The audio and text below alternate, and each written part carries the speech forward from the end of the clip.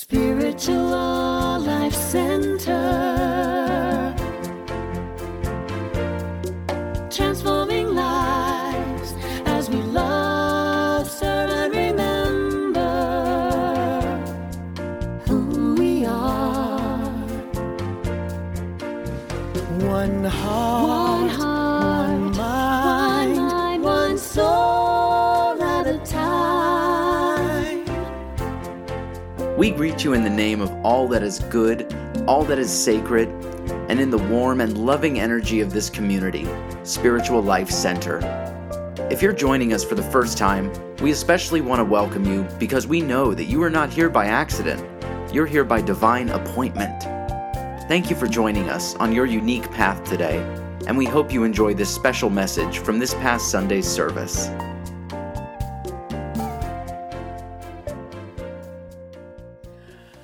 So this is the last Sunday before Easter, and we haven't encouraged a very specific Lenten practice here at SLC this year. We don't usually. It's kind of just introduce it and let people do their own thing.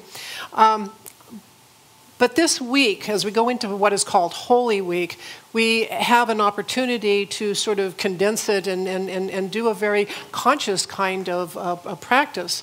And so we have Palm Sunday today, which I'll talk about in a minute. And on Wednesday we have our communion service, and we're calling it On Holy Ground. And Reverend James and I will be here. Paula and Larry are going to bring us some music.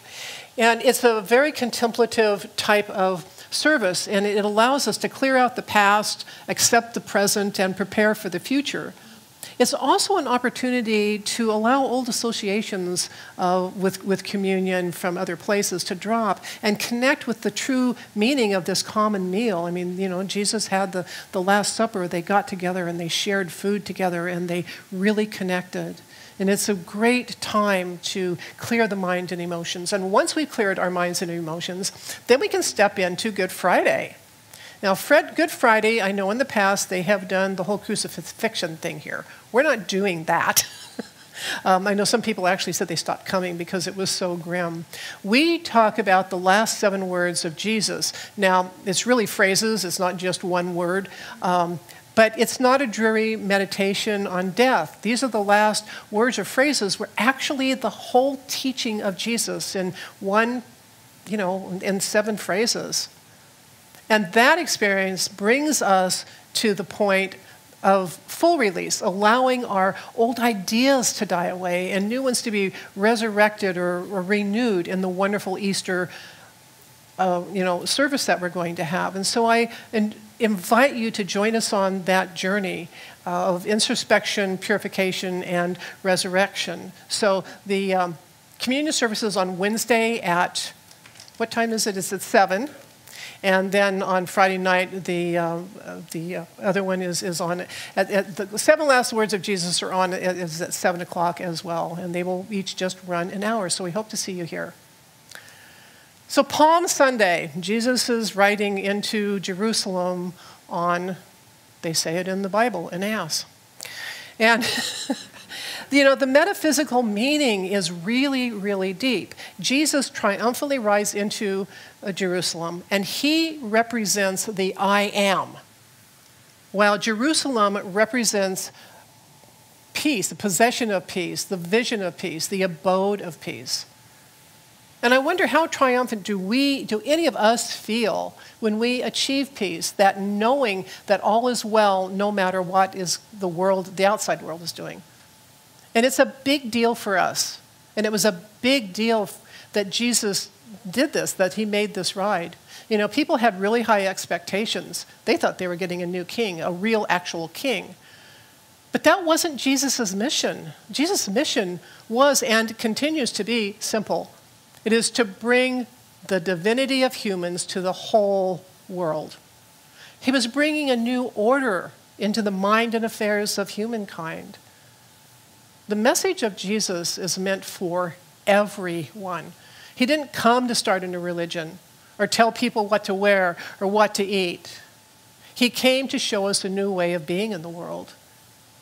Now, I have had conversations with a couple of people over the years who have had a real trouble with the story of Jesus' crucifixion because they bemoan the fact that it was so horrendous. And I agree, it was horrendous. And my sort of unministerial response to that is that it had to be dramatic because how else would he have gotten our attention? We humans are a tough audience. Even his disciples didn't really understand what he was doing. Even towards the end, they're like, well, could we do this? And he's like, no, this is the way it's got to be. And so we get confused about that. And then the other conversation that I have with others and with myself is, was Jesus completely awake and aware when he was born? Or did he have to come into his own divinity through the process of living this life? Now, my personal take is that yeah, pretty much. He came in open and able, but still had some things to do here, to experience and to grow. Maybe he just didn't have as far to go as like I do. It's said that Jesus was fully human and fully divine. And that's hard for us to understand because this concept is the concept of so many spiritual teachings revolves around achieving enlightenment, the death of the ego, releasing your humanness. When the reverse is actually true, we can only come into our own divinity as we embrace our humanness. And this is difficult for us to do. And of course, we can go one place for wisdom, and that would be Facebook. And this is what I learned on Facebook, is no one tells you this, but getting into alignment with your inner being can sometimes feel like baptizing a cat.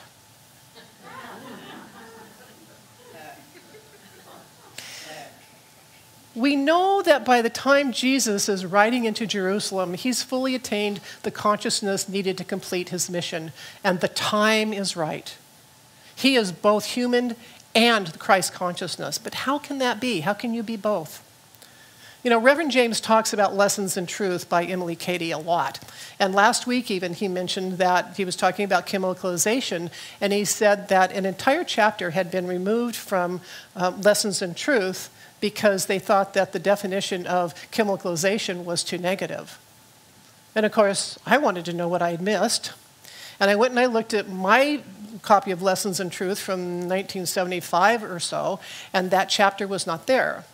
So off to the internet, and I found a copy, a PDF copy of an 1895 version of Lessons in Truth. And the chapter's there. And that chapter is actually a definition of metaphysical terms. So there is the definition of chemicalization in there, but there was another one. And I thought it was so appropriate for today. Cady writes about the difference between personality and individuality. Now, she uses individuality very different than what we're used to, so hang with me for a bit. For her, personality applies to the mortal part of you, the mortal mind, the person, the external, is governed and is governed by the intellect. Now, sometimes we use the word ego, but very frankly, I can relate to a personality better than this kind of elusive ego thingy, right? So I like that she uses the word personality. And she notes, very seriously in the book, she says, and there may be those who don't like your personality. But individuality then denotes the real person. The more God comes into visibility through a person, the more individualized they become. If God is wisdom, intelligence, love, and it comes through a person, that person is individualized. Personality is changeable. Individuality is inner. It's unchangeable. And it's important to realize that there is nothing here that says that we must remove our personality. There's this misguided idea that our personality or ego must completely die for us to gain enlightenment. We are meant to be fully human, and we are at our highest and best when we are individualized, when that love, compassion, and wisdom shine. and they shine through while the personality does its job of helping us continue to function in the world. When you look at Jesus as he rides into Jerusalem, we see a person who is fully realized as a human being. Personality and fully individualized as an expression of the very highest consciousness.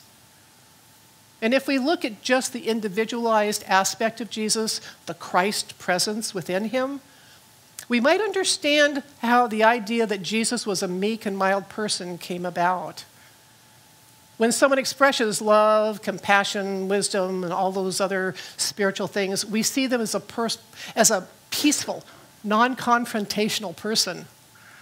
And we somehow decide that a good person is never disruptive. But Jesus, the personality, was human with feelings and emotions. He cursed a fig tree. We don't even know why. He cursed the fig tree. Okay. There's an instance where he was asked to heal someone. And I can't remember if there's one or two of these in the Bible. And he said no. He was tired. They had been working all day. He had been walking. He was just tired. And he said, no, I can't do it now. And they pressed him to do it. And so he agreed. And it took him more than one try. There's only like 2 places in the Bible where Jesus had to try more than once to do a healing. He was human. And of course, then there's that little incident in the temple with those money changers and the tables. There's some personality going on there. Perhaps run by this higher knowing that things needed to change. You know, the whole idea of Palm Sunday comes from one very short passage. It's John 12:12, and it doesn't give much about the ride into Jerusalem. Just that the people heard he was going to be there, and they brought these palm branches to honor him. There's no mention of him making a speech or strutting or making himself, this is here I am, I'm just super good. He was just there. And as I was driving in this morning, it occurred to me that there's one other thing that we never hear about Jesus anywhere, is if Jesus had a sense of humor. Now, I'm thinking he had to have a sense of humor because look who he was dealing with. There had to be. I would love to see, the book of Jesus's jokes, not the jokes about Jesus, but the jokes, the jokes of Jesus. I mean, there had to be joy. There had to be humor. And we know, the well-known spiritual teachers of our time, humor is a very big part of that. And so this fully human person, he brought his personality, that it brought him to this place and led his inner being to lead him to do what he needed to do for the good of humanity. Had he let the personality take lead, things might have gone differently. And so Jesus is a good example of how to be in the world but not of it. Now, most of us think that we have to choose. We either can have a comfortable material life or we can have a quiet spiritual life, but we have difficulty realizing that we can do both, that we can be both. And this is where that baptizing the cat thing comes in. The inner conflict that arises when spiritual growth is upon us and we are afraid to let go of an old way of being is just there. We look at examples like Jesus and the Buddha and others and think we have to immediately rise to the level of consciousness that they achieved. We think in terms of all or nothing. We fill our heads with words like should and must. Now, not long ago, my Thursday spiritual exploration group engaged in a conversation about procrastination. And it took us a while to get around to that topic.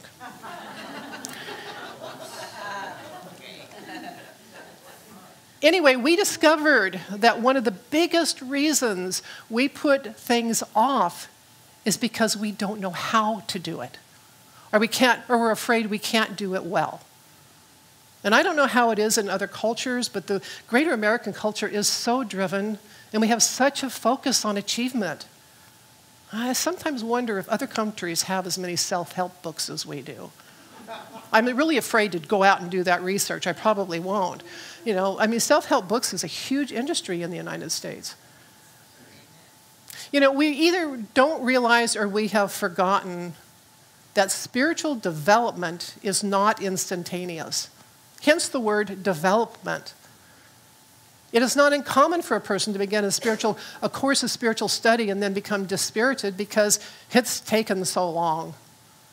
And there's a good distance school. It's called International Metaphysical Ministry. And they started in the 1960s, and they were a correspondence course.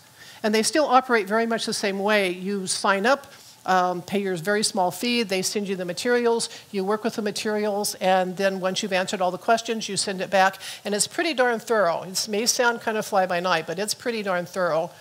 And the man who started actually studied with Unity and all kinds of things before he did this.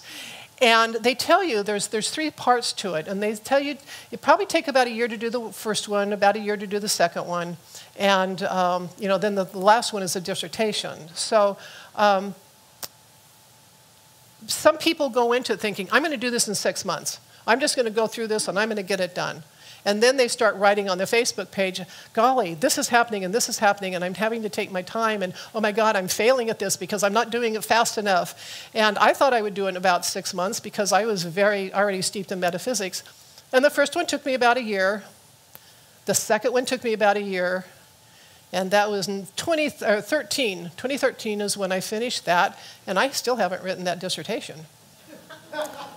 Now, part of that is, for those of you who have done college, I don't think I want to write another academic paper. I think it's come down to that, and I think I've got enough letters after my name anyway. So I may never write that paper. But during the process, I realized when I would want to push faster, I'm going to go get this done, I couldn't because I was already full, and I needed to integrate and understand what I had already read and learned. So, that's such a good example of how we get impatient for spiritual development. And of course, we also want to get out of that place where we feel like we're baptizing that cat. We don't want that pain. We don't want to feel uncomfortable. Spiritual development is a process. Spirit takes as long as spirit takes. And some people will have a very deep, dramatic, mystical experience, and it affects them deeply. And after that, life goes on after that. Rick and I are always talking about how before enlightenment, chop wood, carry water. After enlightenment, chop wood, carry water. Those moments, if you have them, are wonderful, and they help expand your consciousness, but they're not required for your spiritual development. We're all different. There is this, during the lockdown, there were people saying, we're all in the same boat, and then people are coming back and saying, we're not. And the truth is, we weren't. We were all in the same storm. But we were all in different situations. Our boats were very, very different. And this is true of our spiritual lives. We are on the same earth, but our vehicles are different, our needs are different, and we come into this life with varying abilities. I believe different levels of memory stay with us from where we come from. Some babies start forgetting almost immediately. As soon as they hit Earth, they're like, okay, this is where I am. I forget where I came from. Some retain a strong connection for quite a few years, until maybe it's trained out of them. And some of us, no matter what we do, we can't forget from where we came. We just know, we still continue to have that connection, just knowing that we belong to something more. And there are times that even, that we don't recognize it.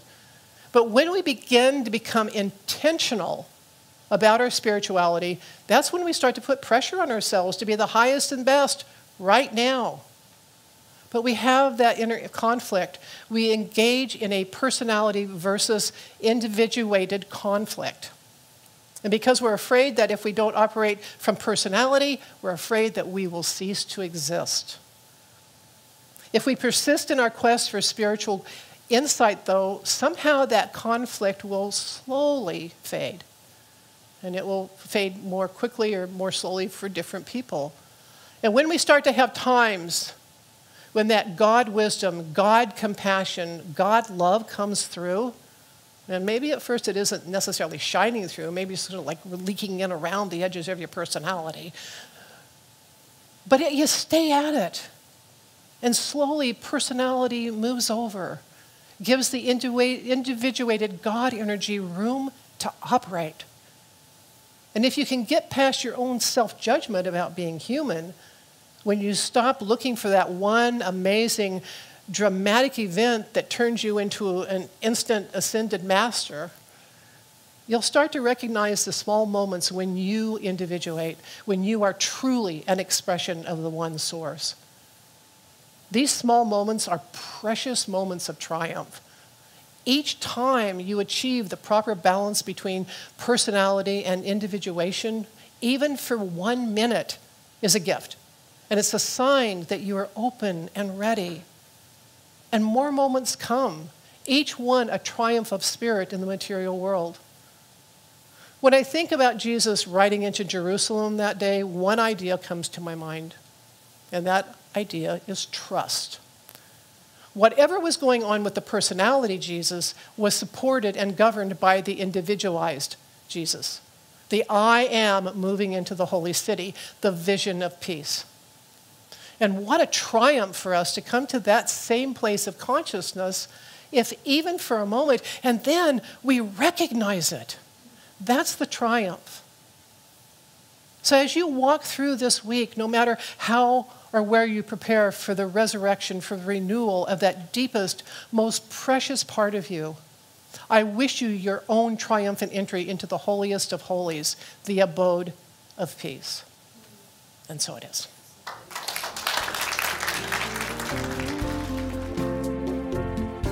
We are grateful for the opportunity to share with you today and hope you've taken something from this Sunday's message. If you'd like to hear more from Spiritual Life Center, be sure to click subscribe on the podcast platform you're listening from. You can find out more about our community on our website at www.slcworld.org. We look forward to being a part of your continued spiritual journey. Wherever you are, God is, and all is well. Spiritual Life Center, transforming lives as we love, serve, and remember who we are. One heart.